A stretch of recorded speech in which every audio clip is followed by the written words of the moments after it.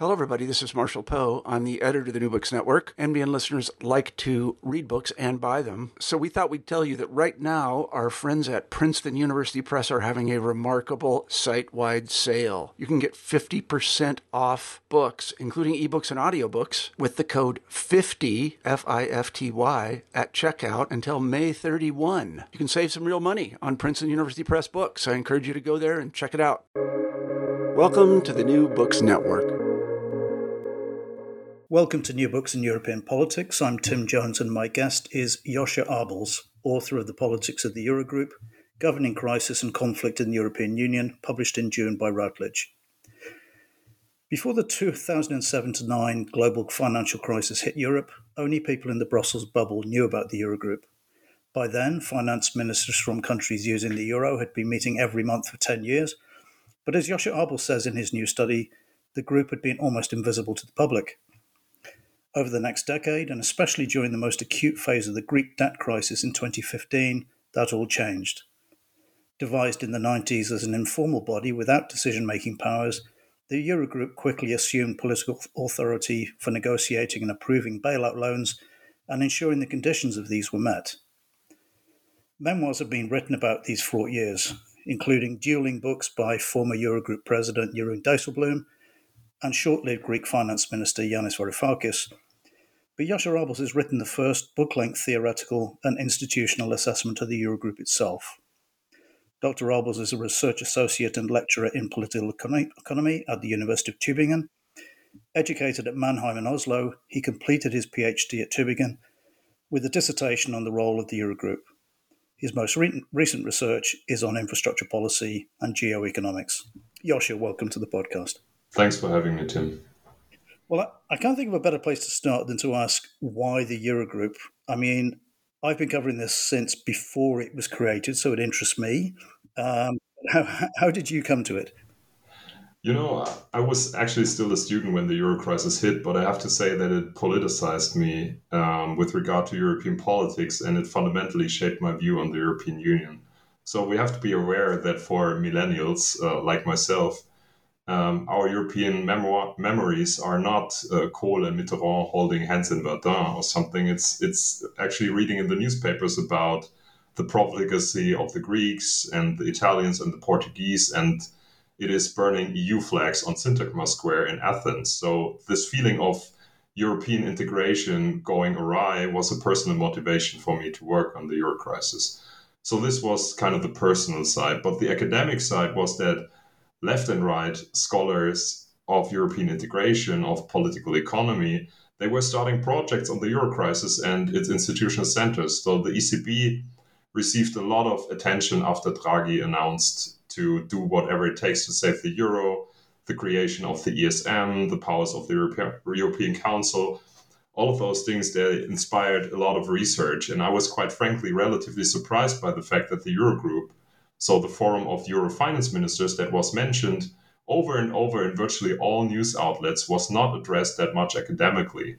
There is an insightful book by Uwe Pütter from 2006, but it was dated. So Pütter's idea is basically that the group served as kind of a fireside chat for ministers to exchange arguments and to find something of a Pareto optimal solution, in the nutshell of a nutshell, so to say. However, after the Euro crisis broke out, it was clear that the Eurogroup had transcended far beyond this, with all the powers that it got and with things getting so controversial. So I decided that this would make an exciting project. And to be fully honest, I was constantly afraid that someone else was writing a book on the Eurogroup as well and would beat me to the punch, basically. So fortunately, that was not the case. And now the book is out and I'm happy about that. And looking back at the efforts that I had to put into getting an insight into that rather secretive circle, I can understand why others said pass, because it was time-consuming. Yeah, and there really has been nothing since 2006 except for the memoirs. That is extraordinary. Really nothing apart from yours. Yes, absolutely. I mean, there have been some reports, a very nice report by Benjamin Braun,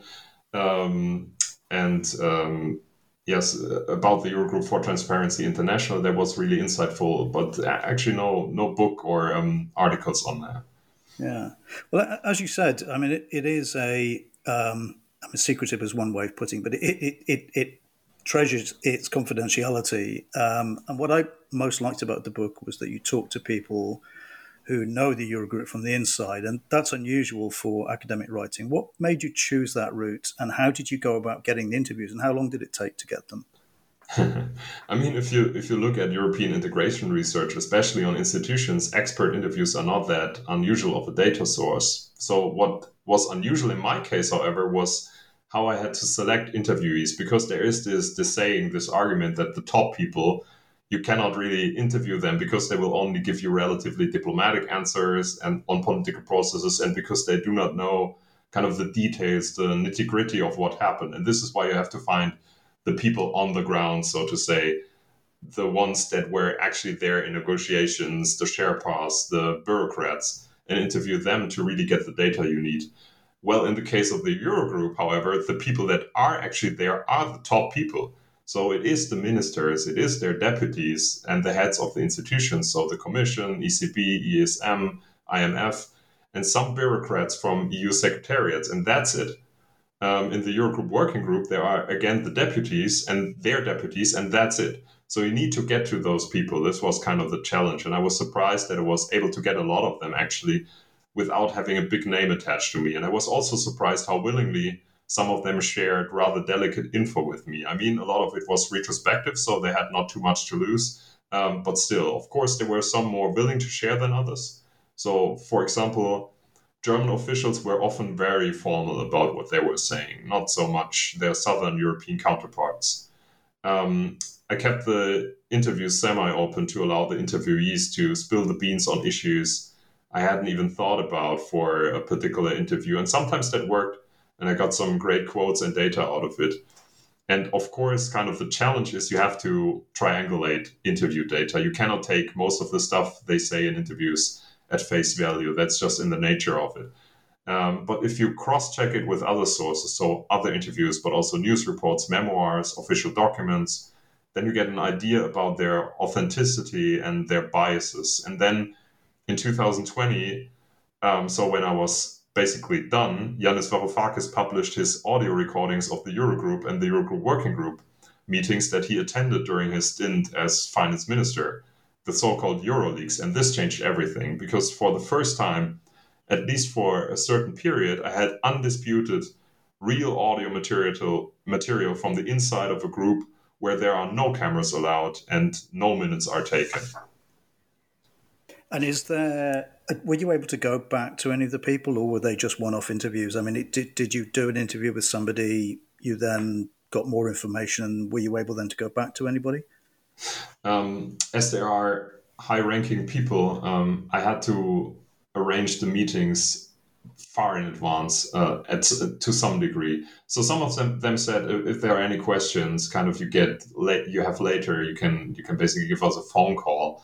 I was in basically mail contact with some of them and got some additional answers, but the most of them were a one-off thing. They said I should send them a book when I'm done, but with some, I'm not sure if they would like to read what I wrote. So, yeah. Is there anyone you wanted to get and failed to? Yes, this is a really interesting question. Of course,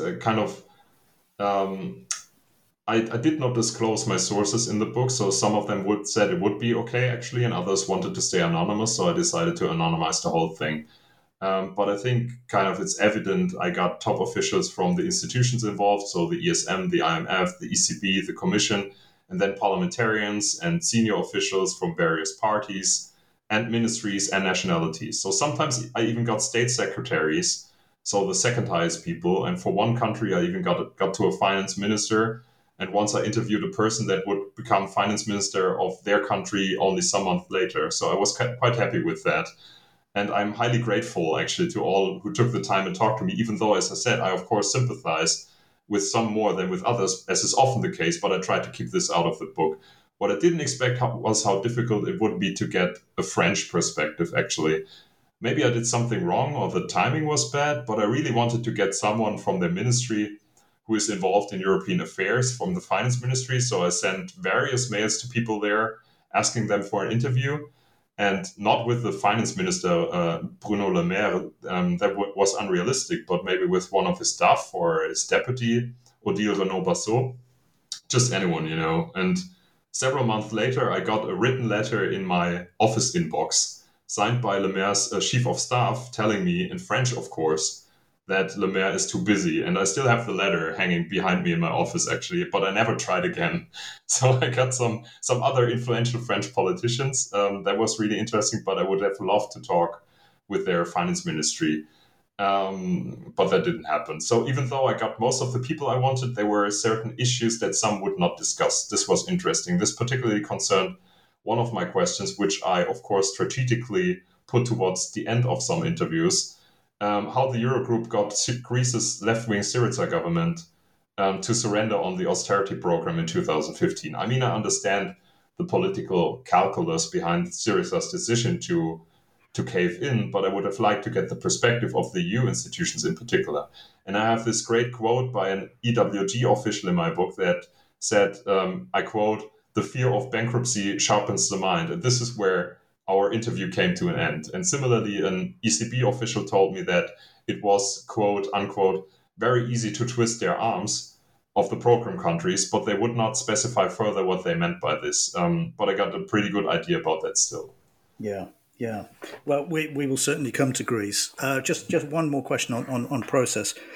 You also talked to some journalists. How did you pick them? Were they people that you knew to have covered the crisis, or was it particular countries? It was actually only one journalist I talked to, and this is because he was recommended to me by. Or he was mentioned in a talk with a senior official, and I looked into it and saw how deeply the journalist was involved or reporting on some of the issues that I was addressing, and I thought this would be a great source. And actually, I came around to quote them quite frequently in the book because they had some, I would say, interesting take. I did not share all of them, but some interesting takes on the issues and what was going down. So this was kind of as a kind of additional outside critical lens to the other voices that I got. Well, that explains why I thought it was more than one. Coming to the substance of the book, at the core of your argument, it seems to me, is the informality of the Eurogroup, the factor that gives it its strength. And you quote Dijsselbloem referring to the institution or the agency as a bamboo rather than an oak, so it was able to bend with the environment as it changed. But you also explain that it, quote, deepens extant inequalities and power asymmetries, end quote. So can you explain this concept? Yes. I found the quote by Dijsselbloem actually quite telling with a bamboo rather than an oak. Even though he was talking about the EU as a whole, I found it very fitting for the Eurogroup. But basically what the book does is it takes kind of a broader political economic look at the economic monetary union and the politics of the Euro crisis. So it outlines the uneven development and dependencies of the Euro economies and kind of the export-oriented, highly industrialized northern economies were and still are the main beneficiaries of economic and monetary integration for several reasons that I outline in the book. So politically, this economic strength and the dependency of the periphery countries allowed the northern economies, so Germany, the Netherlands, Austria, but mostly the former Germany, to dominate Euro crisis politics. I mean, this has been pretty obvious to almost every observer, if you're not in denial. Where my institutional argument comes in then, and this is why I amend my political economic perspective, so to say, with what I call a power-based institutionalist perspective, is that I found that the institutional setup of the Eurogroup contributed even more to these dominant structures. So put simply, if the Eurogroup would not have been the Eurogroup as it is, the management of the Euro crisis would have looked fundamentally different. I am certain of that. However, the informal character of the group allowed for the exploitation of institutional power by certain finance ministries, mostly those from Germany and the Netherlands. So informality means that the Eurogroup is virtually non-codified. There are two paragraphs in the TFEU on the Eurogroup, and that's it. And this implies that the Eurogroup can take any form and adopt almost any procedure it desires. It is more confidential, than other EU bodies because it's not an official EU body. It is informal after all, and thus it can decide on its own transparency rules. It is not even affected by the EU common rules that documents must be properly managed and archived. So you only get the info that is communicated by the president and the institutions, which is fragmental, or what some participants are leaking. Also, there is a lack, I would say, of democratic control. Senior officials of the Eurogroup themselves have, in parts, admitted that. There is, of course, indirect control of finance ministers through their national parliaments, but this is not very pronounced in some countries. A national parliamentarian has told me, I quote, "If there is a gap in what the finance minister reports to us, you cannot know that it exists in the first place." And this guy was a member of a governing party, so this tells you a lot. So this informality has substantially influenced the forms of power that were available to the northern ministries, especially the Dutch president of the Eurogroup, Jeroen Dijsselbloem. And Dijsselbloem was largely aligned with German interests. Due to the Eurogroup's institutional specificities, he was able to decide on all proposals discussed in the sessions. If the Greek finance minister brought a draft proposal to the meeting, Dijsselbloem, if he didn't like it, could just say no, and the other ministers would not even get a glimpse of that document. That is a fact. Also, he was able to monopolize crisis communication. So due to the confidentiality, he was the one to speak to the outside and to calm the markets, of course, but also to apply pressure on the program countries. And for powerful ministers like Germany's Wolfgang Schäuble, on the other hand, the confidentiality of Eurogroup meetings would mean that they could single-handedly veto any proposal they disliked, and also that they could utter threats that they would not make in more institutionalized fora. And this is why I came to realize, even as someone rooted in political economy, how much institutional design matters. I mean, at the height of the conflict with the Greek Syriza government, they even excluded the Greek finance minister from the meetings. And there was nothing he could do about it, legally speaking. This was reassured to him by the secretariats that were present. So that would never happen in any other EU body, that you would kick out a member state because they disagree. And this made this kind of Eurogroup institutional setup so interesting and powerful. Mm-hmm. Okay, well, we'll certainly come back to those points as well. But I wanted to discuss another fundamental issue to the book, which is you argue throughout that the Eurogroup has emerged as the central body locking in, quote, an ordoliberal set of ideas that was dominant at the time of its creation. So again, can you talk us through that argument? Yes, thank you. Yeah, I know all the liberalists will hate me for this, but what do I care, right? So let me summarize what I think makes ordoliberalism the dominant ideology in the EMU's creation. So ordoliberalism is basically the ideological product of the so-called Freiberger Schule around Walter Eucken, among others, and it has been highly influential in the politics of Germany, in particular the German Christian democratic governments from Ludwig Erhard to Helmut Kohl, so across decades. Its underlying idea is that is one of the free market and a strong distrust vis-a-vis the state. So in the ordoliberal framework, the state should not intervene in economic processes directly, punctually, because this would be authoritarian and whatnot, but it should rather provide kind of the right framework to let the free market unfold. So the state should provide cartel offices to break monopolies, should design labor markets so they would work efficiently, but all in the sense of providing order, not in the sense of steering economic processes. And as another main feature, ordoliberalism seeks to keep price levels steady and deems monetary policy the main instrument with which to achieve this. Again, if the states keep its greedy hands out of it. So this monetarism is basically the ideological foundation on which the German Bundesbank and later the ECB have been running. The idea that you need an independent central bank that could, just by influencing money supply, keep inflation at bay. And this is it's an impossible task with which the ECB is struggling just as we speak. At the same time, German ordoliberalism has also contributed to the creation of the Eurogroup as we know it. And the very first chapter in my book is about the history of the Eurogroup and how it came about. I read a great article some days ago by Josef Hien in Socioeconomic Review. And the article, it's called The Rise and Fall of Ordoliberalism. And there he basically argues that ordoliberalism has not survived in the main features of the German welfare state. It has not survived in the economics departments at German universities, but it has survived in the bureaucracies of German ministries, where for decades people close to this ideology have appointed other like-minded people, and this had led to kind of a groupthink in these ministries that is also in parts not attached to party political considerations. So three people he mentions in this article are former Chancellor Helmut Kohl, his finance minister Theo Weigel, and the German economist Otto Schlecht, all of whom had a considerable influence on the creation of the EMU, and all of whom were proponents of ordoliberalism. And the French government under François Mitterrand, they wanted to create a European monetary union, but they always argued for a so-called gouvernement économique, so a European body that could steer and coordinate European economic policy. And from what I told you about ordoliberalism, it is clear that Kohl and Weigel, they were strongly opposed to this.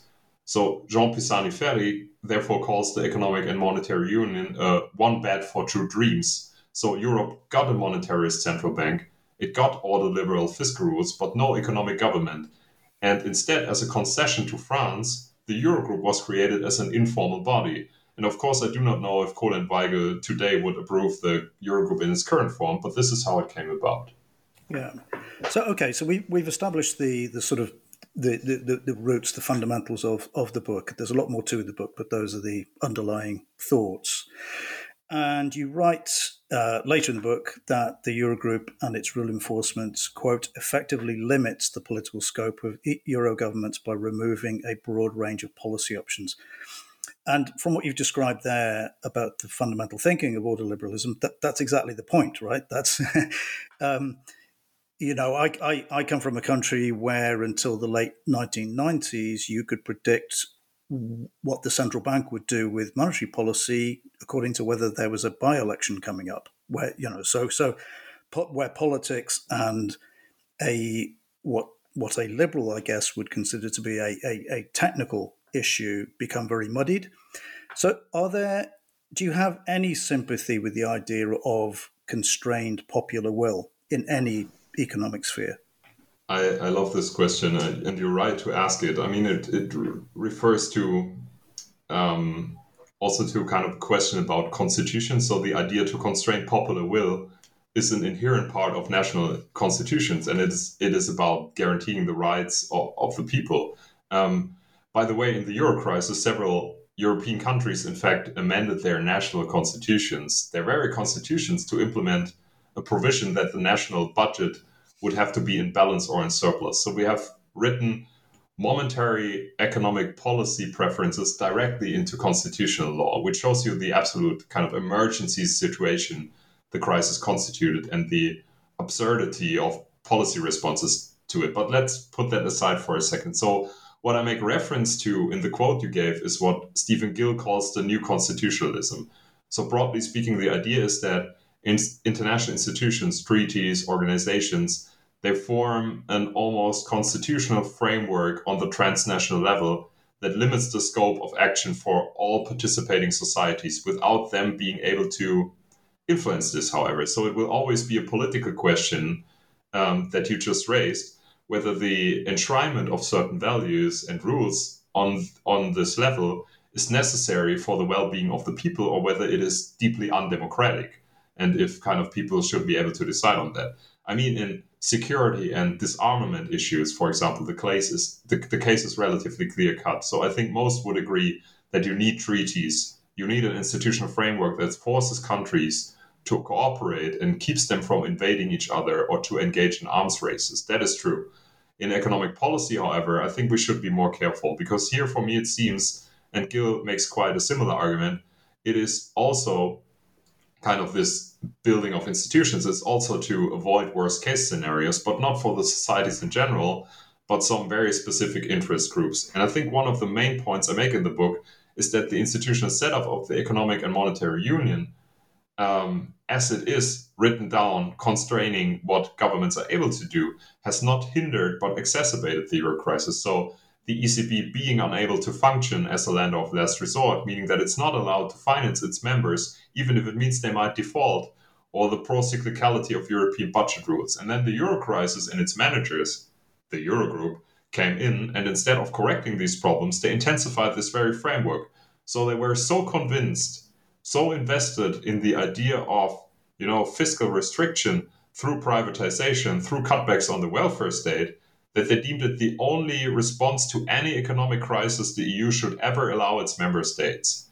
And this I find deeply problematic, because the citizens of these countries, apart from the question if that is wise or not, but the citizens of these countries could and still can vote any party in power, for example, because they think we should massively invest in the ecological transition now, or because they prefer a strong welfare state, but the government will be unable to deliver on that as long as the EU fiscal rules stand.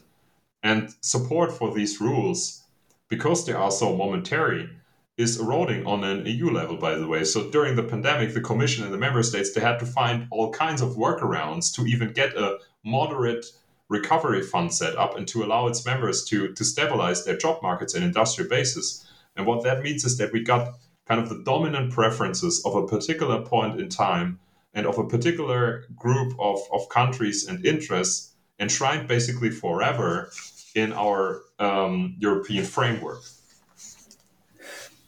Yeah, I mean, the other issue that, of course, comes to mind where you're discussing democracy is this is democracy in a monetary union, which means that there are different demoses, right, and different interests. So, for example, you quote Mark Blythe as saying that the easiest solution, quote, easiest solution to the Greek crisis would have been for the European Central Bank to monetize Greek public debt. Now, that I imagine that would have been quite popular in Greece for a very short period, but would have been fantastically unpopular and against the treaty elsewhere. Is the logic of your argument that the monetary union can't work? I mean, with this particular argument, I'm not saying that the monetary union can't work. I think that the way in which it's set up, with basically the main features that I just outlined is problematic. What I was driving at with this argument that is raised by Mark Blythe, where it is about this easiest solution to basically for the European Central Bank to bury Greek debt, is not because I think that this would be a particularly viable strategy. I just wanted to make the argument that kind of the Greece's economy compared to the European powerhouses was tiny, and so was its absolute debt. So the EU could have dealt with it differently. It would have had the possibility to deal with it differently. But Germany, first and foremost, has been dragging its feet on the issue. And this was, I show this in the book, it's mainly for domestic reasons, because Angela Merkel's Christian Democrats, they had an important state election coming up that they didn't want to risk. They went to lose it anyways, but this was basically the idea of why to drag their feet on the Greek issue. And this and any other half-hearted measure on the issue has made the Greek crisis far more expensive. So what else should have been done is hard to say. I mean, in the logic of the European Union, national debt is national debt, but singling out Greece as kind of the worst sinner of the Euro crisis does not pay justice to the fact that similar and less pronounced, even if less pronounced, crisis dynamics unfolded in other countries of the European periphery as well. And this was the consequence of asymmetric economic relationships with the Eurozone and a misfit of institutional setup. As I said, I think one point that should become clear in this book is that I think I do not draw into question European integration in general. I just raise or point towards the blindness of not seeing this misfit between what kind of is the divergence and the uneven development within the economic and monetary union and the institutions that you would have to set up to get a hold of it. Instead, some of them were kind of counterproductive in that regard. So the Eurogroup and the other institutions should have taken a more systemic view on the problem and find ways with which to restore the periphery's economic basis, its industrial basis, while the ECB would have guaranteed that these countries would not default, as they did later when Draghi said whatever it takes. But this would have been kind of another approach to the whole problem. Yeah, and actually, you do make a good point. I forget where in the book, but you you highlight the asymmetry between the strictness with which the European Union and the Eurogroup in particular focused on adjustment in the south, and how pretty much the macroeconomic imbalance procedures were pretty much ignored, particularly in Germany. For several years, and this came from not just inside the European Union, but also from the Americans, that the Germans needed to spend more on infrastructure and they ought to do more to shore up their banking system and so on, whereas the attention was all directed towards the south. Yes, absolutely. This also I got the feeling that this falls on their feet at the moment when it's about, geoeconomic competition and all that. Yeah. But linked to that, it seemed to me that you were arguing that the Eurogroup shouldn't be involved in advocating structural reforms in countries that come to the ESM for loans, that was somehow outside the group's mandate. But at the same time, you also say that Greece was, quote, unable to consolidate its finances due to a porous tax base, a result of significant tax exemptions for shipping and tourism, and the widespread occurrence of tax evasion and tax fraud. So in that case, and in many cases we're seeing in Italy now, the fiscal and the structural overlap. So there's always going to be, it would be very strange if the Eurogroup only looked at pure fiscal policy. Yes, absolutely. I mean, the argument is not to say that the Eurogroup shouldn't point towards structural weaknesses of their countries and say, look, you need to do something about it. I think the point in the book is twofold. So first, in parallel to national efforts, the EMU requires significant reform itself. I think this is what's kind of the argument that I just made. Because even the most consequential and strict structural reform agenda will not bring the crisis countries back on track if the EMU does not tackle its problems of uneven development. So I stress this repeatedly in the book, that this has been proven by the fact that most crisis countries that went through a lot of structural reforms and a lot of economic adjustment, including Spain, just got back to their pre-financial crisis output levels shortly before the pandemic. So there is basically more than a decade lost with regard to economic output. So there was no catching up effect of these structural reforms. And Greece is a far cry from that. It has permanently lost about 25% of its economic output. And at the same time, it was precisely the Euro crisis countries that were suffering most under the initial shock of the pandemic, which shows that all the structural reforms that have not made them more resilient. The second thing that will become clear when reading the book is that the Eurogroup has a very narrow understanding of structural reforms. It basically means budget cuts in pensions, in the public sector and welfare, as well as deregulation of labor markets. It is fiscal consolidation from the expenditure side. And the porous tax base that we just mentioned, the problems with tax avoidance, this is not an issue for the Eurogroup and the Troika. In fact, when Syriza came in and proposed some higher taxes for profitable sectors, the Troika told them off because they argued that this would harm the economic recovery.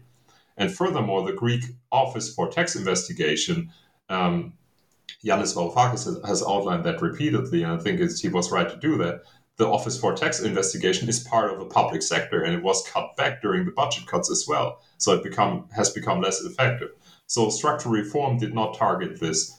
The journalist Paul Bluestein wrote a book on the Euro crisis, a very good book, where he called the approach of the Greek Syriza government, I quote, austerity left-wing style, a soak the rich, soak the corporations approach to budgetary discipline. So kind of a twist on austerity, but the Eurogroup would have none of it because of its narrow understanding of structural reforms. I think this is where kind of the problem lies. Well, except Varoufakis did promise to deal, right from day one, promised to deal with rent seeking and did absolutely nothing about it. Yes. Actually, I mean, on the personality side, it was very interesting. You stress the importance of the personalities, both we mentioned Jeroen Dijsselbloem, but also the long-term chairman of the Euro Working Group, Thomas Wiese. Was this importance of personality something you already knew about before you started work, or did this come as a surprise to you during your research? I'll give you a very short answer on that. Yes, I was very surprised because coming from an academic background and a lot of how I view the world rooted in political economic thinking, power relations, interests, dependencies, I did not expect to find that personalities play such a large role. And this concerns the different styles of leadership between Eurogroup presidents, so between Dijsselbloem and Jean-Claude Juncker. This concerns the really that you could see what kind of an intimidating presence, for example, Wolfgang Schäuble had on the other ministers. This came as a surprise. You could trace some of those effects back to the national backgrounds of the actors, to their party political affiliation, but certainly not all of it. Mm. And as you say, Dijsselbloem was. When I think back to the Eurogroup presidencies, he seemed really dominant compared to, say, Mario Centeno or Pierre Gramagna. Do you think that was to do with the moment he lived through, or was it largely to do with him? I think it had to do also with his nationality, because he was.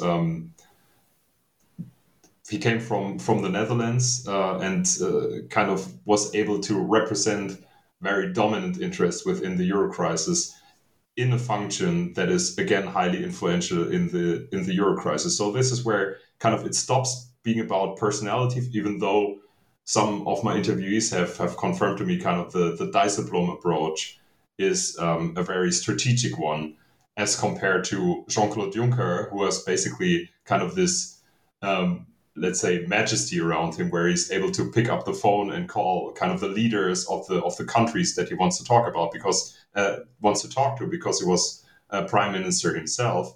And Dijsselbloem was a lot more adept in using the leeway that he had. So this, in the case of the Eurogroup president and also the EWG president that you mentioned, Thomas Wieser, the institutional power was immense. So I loved working on the Eurogroup working group because it's such an interesting setup where basically the deputies of the finance ministers meet and prepare most of the substance that is later discussed in the Eurogroup. And at the same time, they are the board of directors of the ESM, they are the board of directors of the EFSF, and they are just as secretive or confidential as the Eurogroup, maybe more because they did not receive that much media attention. But they are highly influential also in setting different milestones, the so-called prior actions for the program countries that they will have to reach before they get fresh money. And Thomas Wieser was the full-time president of that body. He was full-time over the whole period of the Euro crisis. He had similar institutional powers as his Eurogroup counterpart, the Eurogroup president, in that he was able to accept or reject proposals and to sum up the common ground of the group.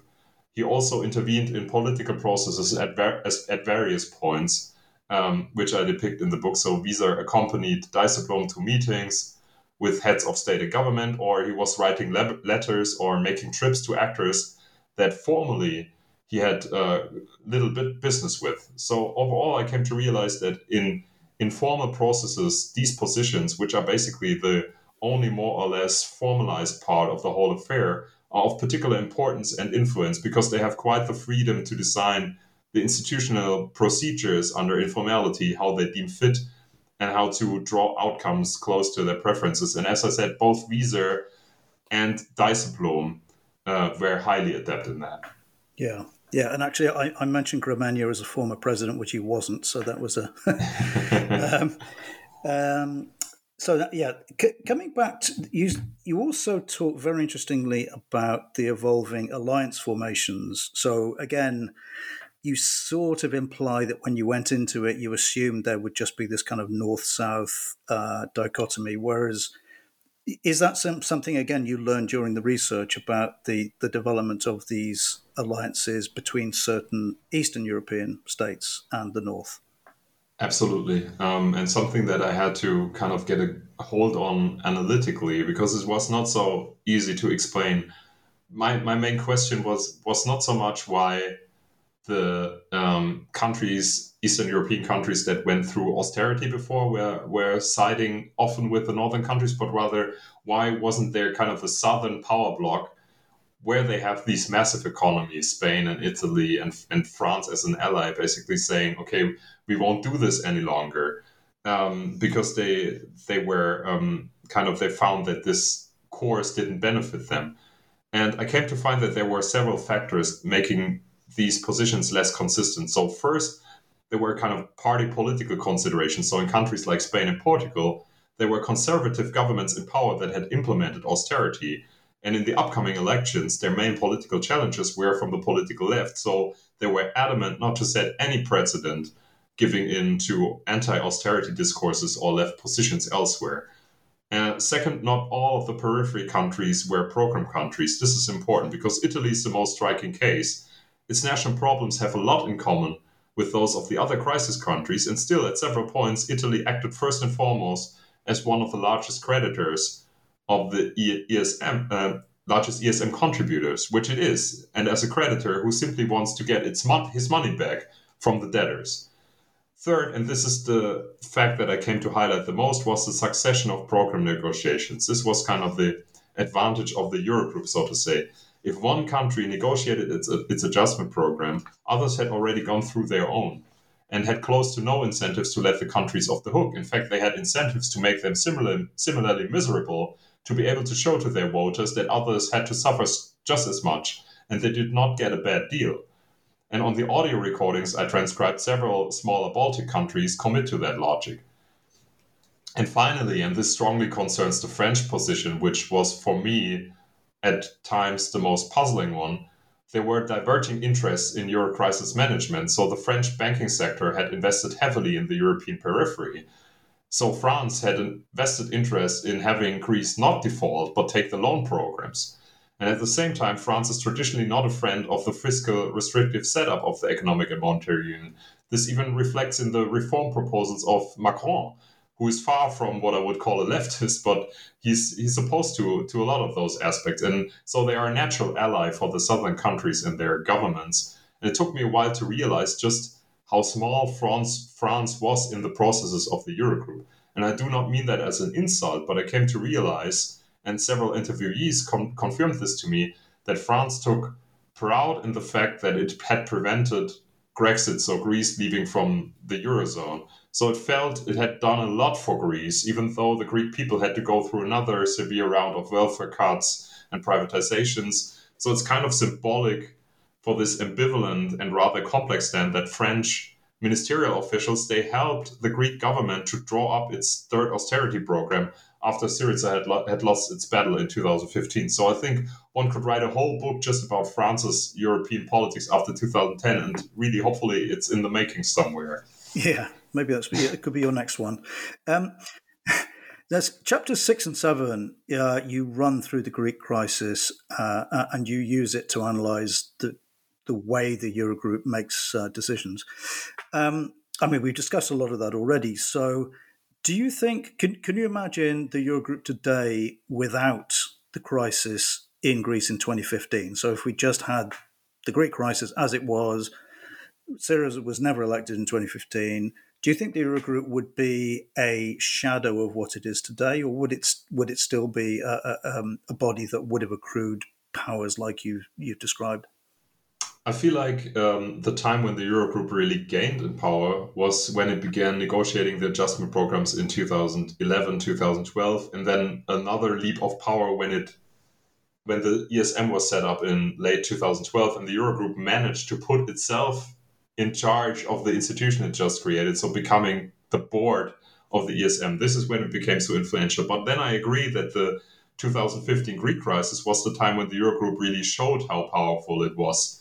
So it's kind of for the self-image of the group, this has been defining, because through the institution, the northern finance ministries were able to make a democratically elected government agree to a political program that was diametrically opposed to everything it had promised and everything it sought to achieve, actually. And this is why I put a lot of time and effort in reconstructing this. And thanks to the audio recordings of the Euroleaks and some great journalistic pieces written during that time, I had a strong basis to do so.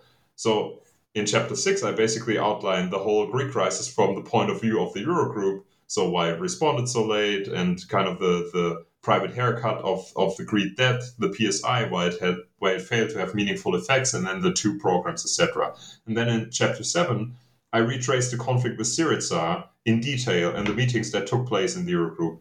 And I feel for people that are not too much concerned with economic policy or governance, but rather with political thrillers, this is the chapter kind of to have a look at. And I try to write that in a style that it is accessible, because it outlines the clash of interests between the two sides, the northern countries and Syriza. And it outlines the role of the Troika and the diverging calculations of the institutions involved. Most centrally, the chapter highlights the role of the Eurogroup as an institution. I show that already at a relatively early stage, countries were threatening Syriza with a Greek exit from the Eurozone, and that the ECB at a very early stage was threatening, under the confidentiality of the Eurogroup, to end liquidity supply to Greek banks, so to threaten it with closing down Greek banks. But they did that in confidentiality in the Eurogroup.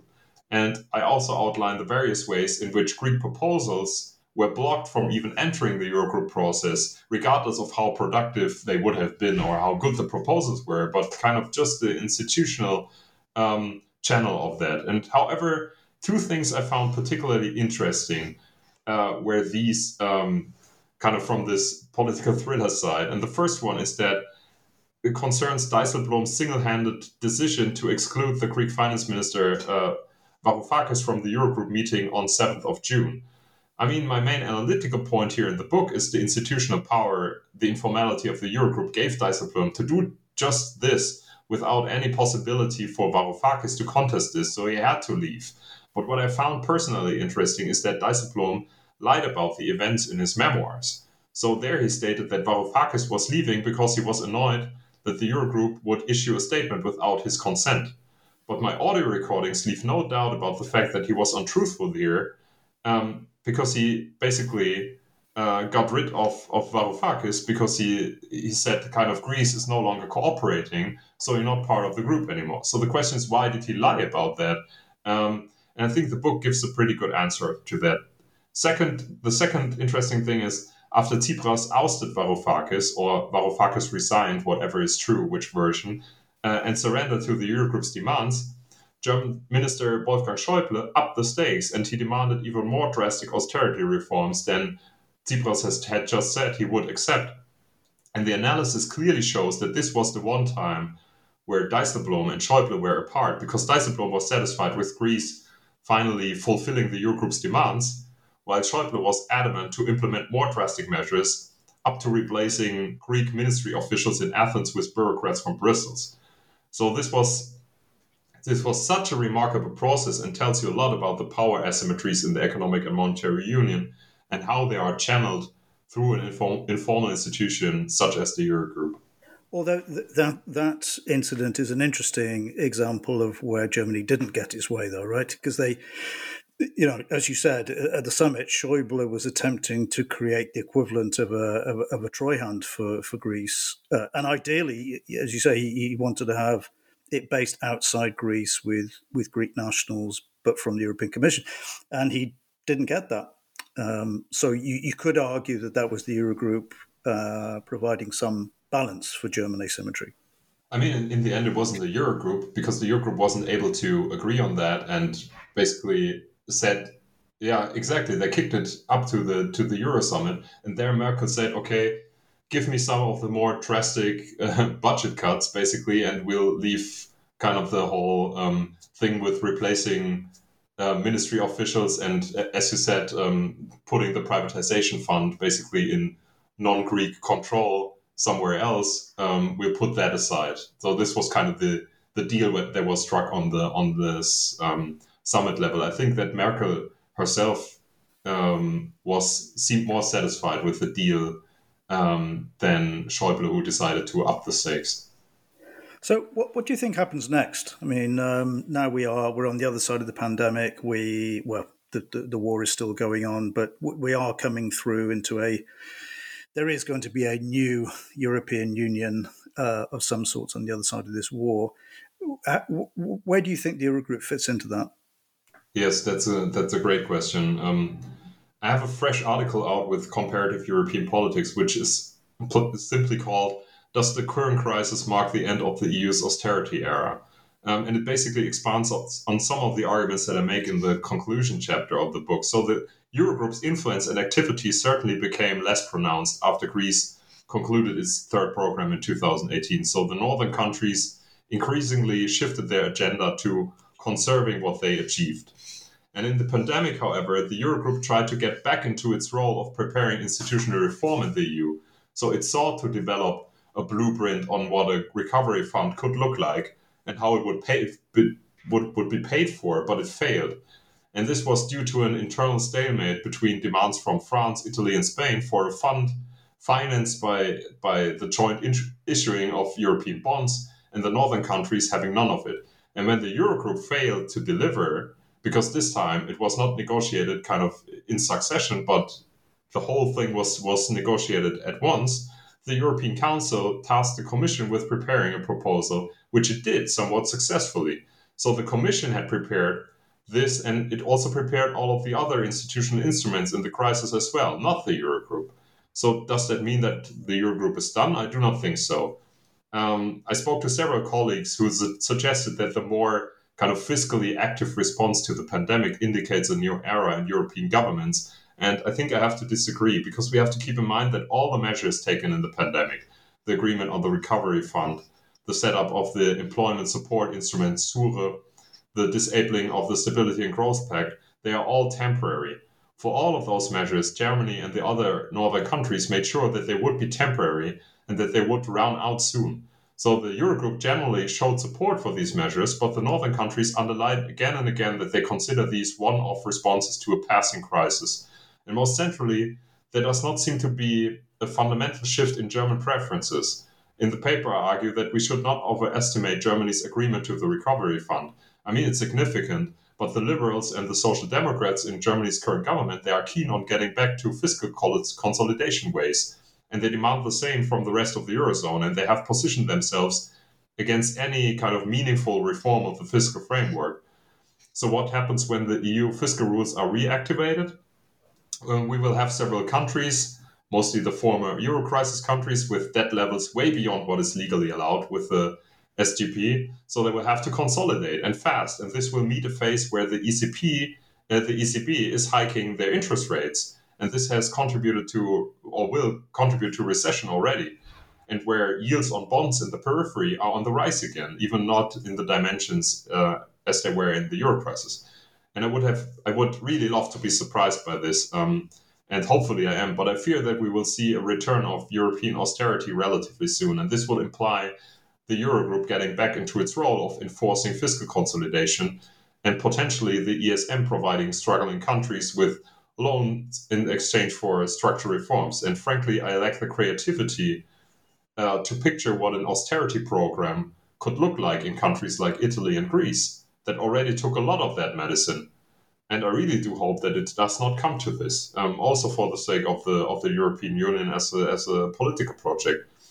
If you allow me one last remark, this is the last one, to build a bridge to my current research, so to say. So for a long time, the EU was very concerned with what went on on the inside. So to some degree, it still is. And this situation of fiscal austerity, of this uneven internal competition, has weakened the EU a lot. This concerns global competitiveness. It concerns its industrial-based economic growth, technical innovation. There is this discursive shift currently where the EU wants to take global geoeconomic competition with China, with the US more seriously, and where it tries to become a strategic actor. And to me, this agenda stands in strong contradiction with the economic and fiscal rules it still clings onto. And maybe a more geoeconomic orientation might actually help save Europe from itself in that regard. I wanted to come back to your second round of austerity paper. Is this published already? Yes, it's published already. It's out with Comparative European Politics. Okay, I'll put a link to that in the show notes. So, to close the conversation, as usual, because this is a podcast about books, I've asked my guest to recommend two, one from his field and one personal choice. What have you chosen? Yes, thank you. That was a really interesting task. So, as I already teased in my new research project, I concern myself with geoeconomic competition, so on a global scale, and how the EU fares in this. And one edited volume I found very inspiring is called The Political Economy of Geoeconomics, Europe in a Changing World. It's edited by Milan Babic, Adam Dixon, and Imogen Liu. And it basically gives a political economic account of geoeconomic competition and shows how this geoeconomic turn has impacted on various fields of European politics and even the strategies of institutions and European businesses. My personal choice is a book I love dearly. We have been talking about this before the podcast for some minutes, which is Butcher's Crossing by John Williams. And like many, I've been socialized with kind of the stereotypical Western as a child. And when I grew up, I came to appreciate the more realistic and more raw depictions of the West, like in the movie There Will Be Blood, or in this novel, Butcher's Crossing. And Butcher's Crossing tells the story of a young academic from Harvard joining some guys in Kansas in the hunt for buffalo hides. And in this endeavor, he experiences kind of the mystery, but also the brutal indifference of nature. And the other novels by John Williams are great too, but this one stands out for me probably also because of personal taste and because I can relate to some of the themes. Right, great. Well, thank you. Today I've been talking to Joscha Abels about the politics of the Eurogroup, published in June by Routledge. Joscha, thanks very much for coming on. Thank you so much, Tim, for inviting me.